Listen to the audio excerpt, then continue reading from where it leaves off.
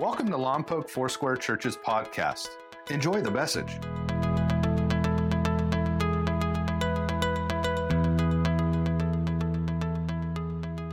Hey, in Luke 23, we find these words. It was about noon, and darkness came over the whole land until 3 in the afternoon, for the sun stopped shining. This took place on Good Friday. Just a few weeks ago, we celebrated Good Friday, and then we celebrated Easter and the resurrection of Jesus. But when Christ died on the cross, darkness was everywhere. Now, why would I remind you of that? Is because Jesus Christ is the light of the world. And in the middle of what we're facing right now, frustration levels are high, anger is up, weariness is up, people are discouraged. Some people's pantries are full while other people don't have much in their pantry. Some people have gas tanks that are full. Other people can't afford to fill their gas tanks. We have all of this going on in front of us. And we're not sure what the future holds, but we do know who holds the future. Let me share with you what I believe is the heart of God. It is the heart of God to bring light into the darkest places and the darkest circumstances and the darkest moments of our lives. If you don't hear me say much more today, please grab a hold of that. That the darkest moments, the darkest places and spaces, the darkest circumstances in our lives, it's the heart of God to bring us His light. If you have a Bible, you could open to the first book of the Bible, Genesis chapter 1. Verse 1 and 2 says that in the beginning, God created the heavens and the earth. A few weeks ago, we saw that. Elohim, this God who was and is and always will be. This God of the universe, this God who is the creator, created the heavens and the earth was formless and empty. And there's the word. Darkness was over the surface of the deep. Everything was dark. You see, before God creates something beautiful, before God brings light into our darkness, there's chaos. We see it in Genesis chapter 1, and yet for us now, we see God's light all around us. Boy, the way that people are caring for their neighbors, we see the light of Christ. Somebody recently shared with me that they had always said to their friends, "I'm praying for you." But one of the messages recently where I said, how about instead of say I'm praying for you, ask somebody, how can I pray for you? And then ask them, as you end that phone call, can I pray for you now? I know other people who are sharing with their neighbors. Some people have downloaded on our landing page at milefc.com that little form where you bring it to a neighbor, you put it on their door, and it says, hello, my name is, and if you need anything, let me know. As a gentleman in our church who went not only on his block, but one block over and one block over the other way, and passed those out to the most at-risk and vulnerable people in his neighborhood. And several of them have commented, yeah, I need somebody to get groceries for me. I'm not aware of food distribution in the community. They were able to contact us at the church and find out where they could receive food. And the list goes on and on of people who are finding ways to be light in the darkness. We'll talk more about that in a moment. You know, a lot of people have said this, when can we get back to normal? And I said a few weeks ago, and I'm going to say it again, God forbid we go back to normal. What was normal? For some, it was lukewarm Christianity. For some, it was really never opening the pages of their Bible. For some, it was rarely darkening the doorway of a church. For others, it was hardly praying at all. And for many, it was a lack of care for their neighbors. But now people are caring like never before, praying for our leaders like never before. Back in this Genesis 1, it says that the earth was dark. It was formless. It didn't have the beauty that it needed without the light. And in the Hebrew, we have this phrase, tuhu vavohu. Why don't you say it? Tuhu vavohu. Tuhu vavohu. Not tofu, but tuhu vavohu. It literally means confusion, chaos, Things are topsy-turvy, swirling, disoriented darkness. Some of us feel that way even now in pandemic. Tuhu vavohu. I don't know how many of you are dealing with economic darkness. I know some of you are. Some are dealing with emotional darkness and anger and uncertainty and depression. Some of us are zoomed out. We've been online for work, or even at LFC, we're doing Zoom group meetings. You know, somebody sent me this picture of the Last Supper, the Lord's table, and it's a Zoom meeting. I thought it was chuckle. It was worth a chuckle or two, so maybe you'll get a chuckle out of it as well. But there is not only Zoom meetings and using FaceTime and such, but there's a relational darkness. There's a physical darkness for some. There's a spiritual darkness for others. But do you know, since March 11th, some of the top Google searches have been God, prayer, the gospel? You see, people are hungry for God and not even sure they know how hungry they are. The God who is with us, the God who is for us. In Genesis 1:2, it says, "Now the earth was formless and empty, and darkness, tuhu vavohu, was over the surface of the deep." But catch this, "and the Spirit of God was hovering over the waters."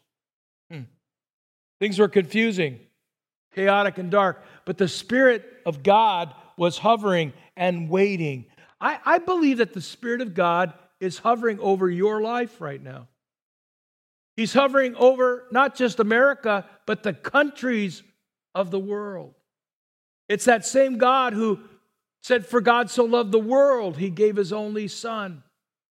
Don't just see God as the God of America, but see God as the God of the world, the God of the universe. And He's hovering today over what? His creation? Well, of course. But He's hovering over humanity. He's hovering over all of us. I felt His hovering. In the last few weeks, not that I don't seek God often, but the last few weeks, I've really been pressing into His presence more. Being more intentional about my daily devotions. Being more intentional about praying and interceding for you, for our community, and for our world. And I've sensed the presence of God. Why? Because He's hovering. And for the Christian, He's hovering in our hearts.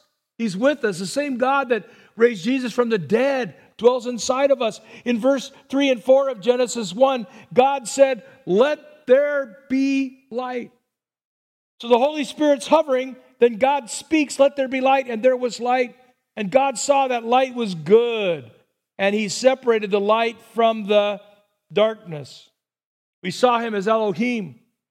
We saw Him as Jehovah Rapha, the healer. We saw Him as Jehovah Jireh, the God who provides.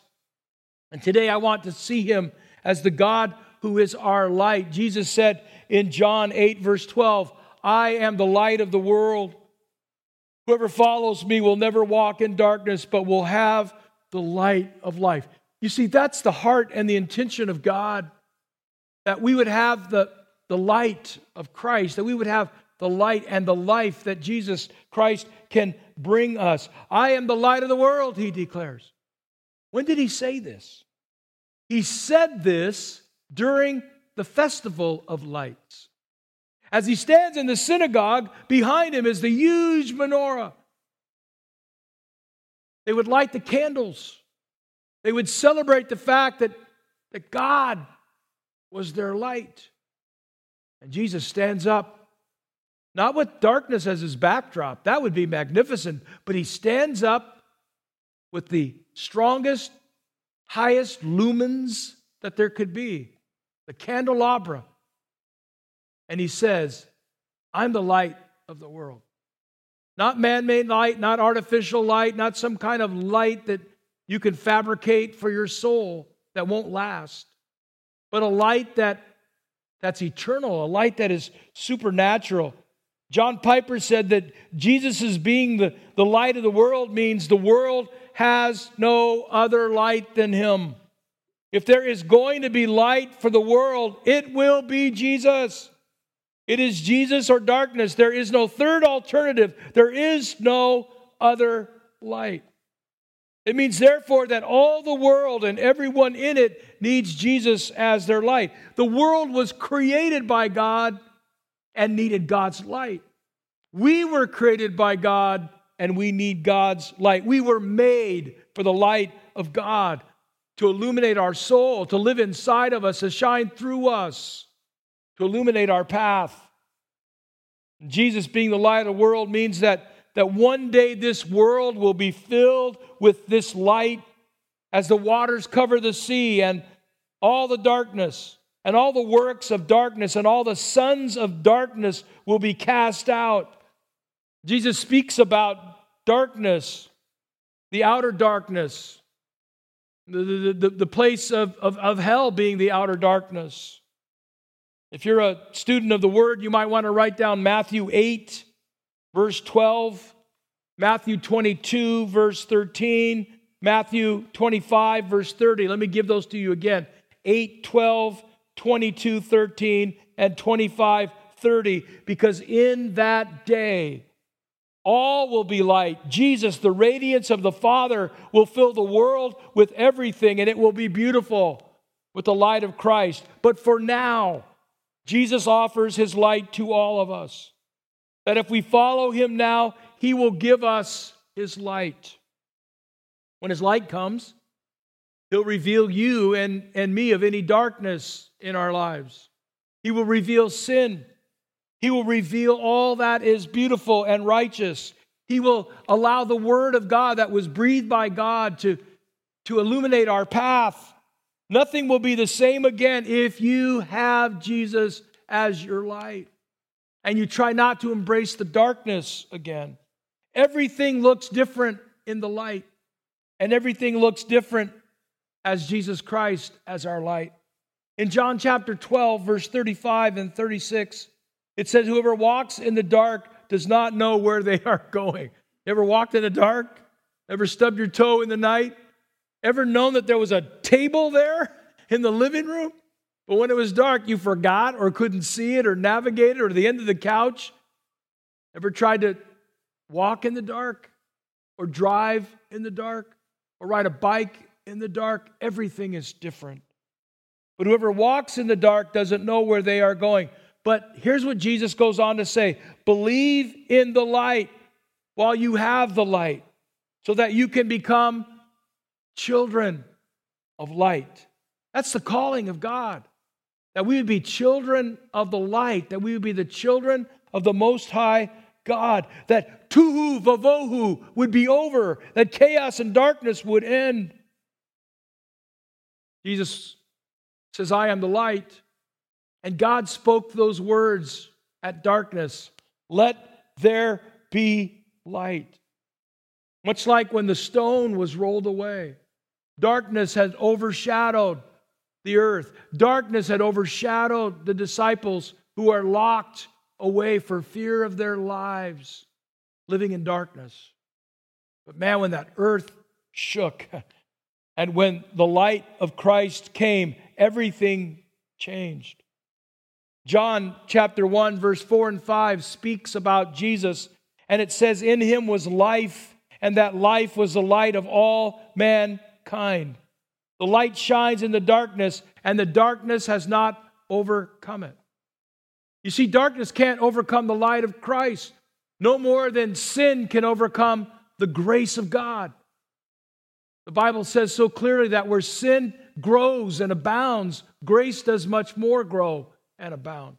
It's limitless. The mercy of God, the grace of God, the forgiveness of God, and the light of God.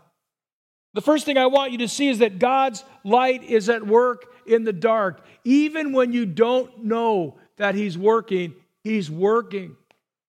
We've sung the song before, Waymaker. He never stops. He never stops working. And His light never stops shining. Just because it is dark maybe where you are right now, or dark in your heart because of chaos and confusion, tuhu vavohu, God would speak, let there be light. We should hear Him. with our spiritual ears, saying, let there be light, and there is light. A seed gets planted in the ground, and the dirt covers the seed. But then all of a sudden, the purpose of the seed that God put inside that seed comes to fruition. And that plant pops through, either to become a beautiful flower or some salad with some dressing on it for us to partake of. You see, God has a purpose and a plan for you and for me. And even though darkness may cover us, even in this season, Tohu Vavohu, God wants to speak light and life and health and wholeness and purpose to you. Don't lose your purpose. And don't stop believing in the transforming work of God. Like when a caterpillar becomes a butterfly. How beautiful is that? Now, I'm not saying caterpillars aren't beautiful, but man, there's something spectacular about the butterfly and its beauty and its ability to fly and its ability to pollinate other plants and flowers. It's living out its purpose because of the metamorphosis or the radical transformation that it goes through. God specializes in transformation. God specializes in reconciliation. God specializes in restoration and bringing light into our darkness. Psalm 18:28, what a great declaration. You, Lord, keep my lamp burning. My God turns my darkness into light. How about you say that wherever you are? My God turns my darkness into light. What a great prayer.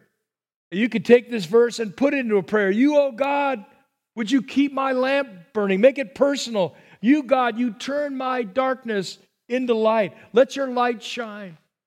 And the second thing is that God sends us to shine the light in the darkness. As I said earlier, so many people are doing great things for the Lord.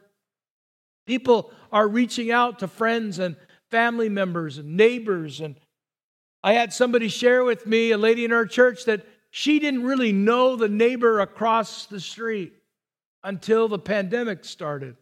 Oh, they would wave at each other as they would drive into their garages. They would wave at each other as they pulled the trash cans out. But she said, I never, ever spoke. And one day, standing in the middle of the street with social distancing, they began to tell each other their story about their life and their background. It's too much to tell now, but what an amazing story, how she began to be the light of Christ to this neighbor who shared about her loneliness and her fatigue in these days. And now there's someone who's a part of our church that's filled with the light of Christ, able to share with her neighbor. Millions of stories like this. God sends us to shine. Matthew 5:14-16, you are the light of the world. That's you. Now, wait a minute. Jesus is the light of the world. Remember, he stood up and said that in front of the menorah. The scripture declares over and over again, he's the light of the world. But now Jesus says it to us. You are the light of the world. A town built on a hill cannot be hidden. Neither do people light a lamp and put it under a bowl. Instead, they put it on a stand, and it gives light to everyone in the house. By the way, everyone in the house. Your love and your light and your grace and your mercy need to shine first and foremost to people in your house, and even if you're single, people that you are most connected with. That becomes your house. Your most important relationships. So husbands, that's your wives. Wives, that's your husbands. Kids, that's your brothers and sisters and cousins and nieces and nephews and tios and tias. And that's where it starts first. And then from there, it moves out. The light shines. In the same way, let your light shine before others, that they may see your good works and glorify your Father in heaven. Yeah, let your light shine so people can pat you on the back and give you a brass plaque or a thank you card. No. That people would stop and glorify God in heaven. How do people glorify God in heaven? They come to know Christ. So Jesus is saying that through our light shining, that becomes the greatest tool of evangelism, where people then get one step closer to Jesus, and pretty soon they too glorify God in heaven. They glorify God because, hey, those people down there are doing great works. No. They glorify God because they recognize the source of our light is God. The source of our grace and mercy is God. The source of our goodness is God. So Jesus' tag, you're it. You're the light of the world. And the third thing, Jesus invites you to follow him as your light in the darkness. He invites you to follow him. God is making us stronger right now. God's making our church stronger right now. The pressure is working things out in us and bringing some deep-seated feelings to the surface in many of us. Have you noticed? Yeah. Things that were inside of us now because of the pressure are coming out. And someone said, is that a good thing? I said, yeah, it is. Because when it comes out, we give it to the Lord. We lay it down and we pray it up. And God's able to change us from the inside out to make us reflect his light all the more. John 8:12 again, I'm the light of the world. Whoever follows me will never walk in darkness, but will have the light of life. That's what I want for you. Wherever you are, whatever's going on in your world, especially those of you who have never given your life to Christ before. John 8:12 says, whoever follows me. Whoever follows me. Well, you're a whoever, and I'm a whoever. And we all live in whoeverville or whosville. No. We're whoever's. Whosoever will may come to me, the Bible says.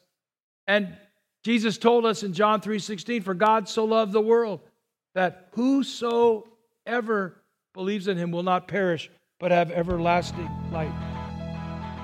We hope you enjoyed today's message.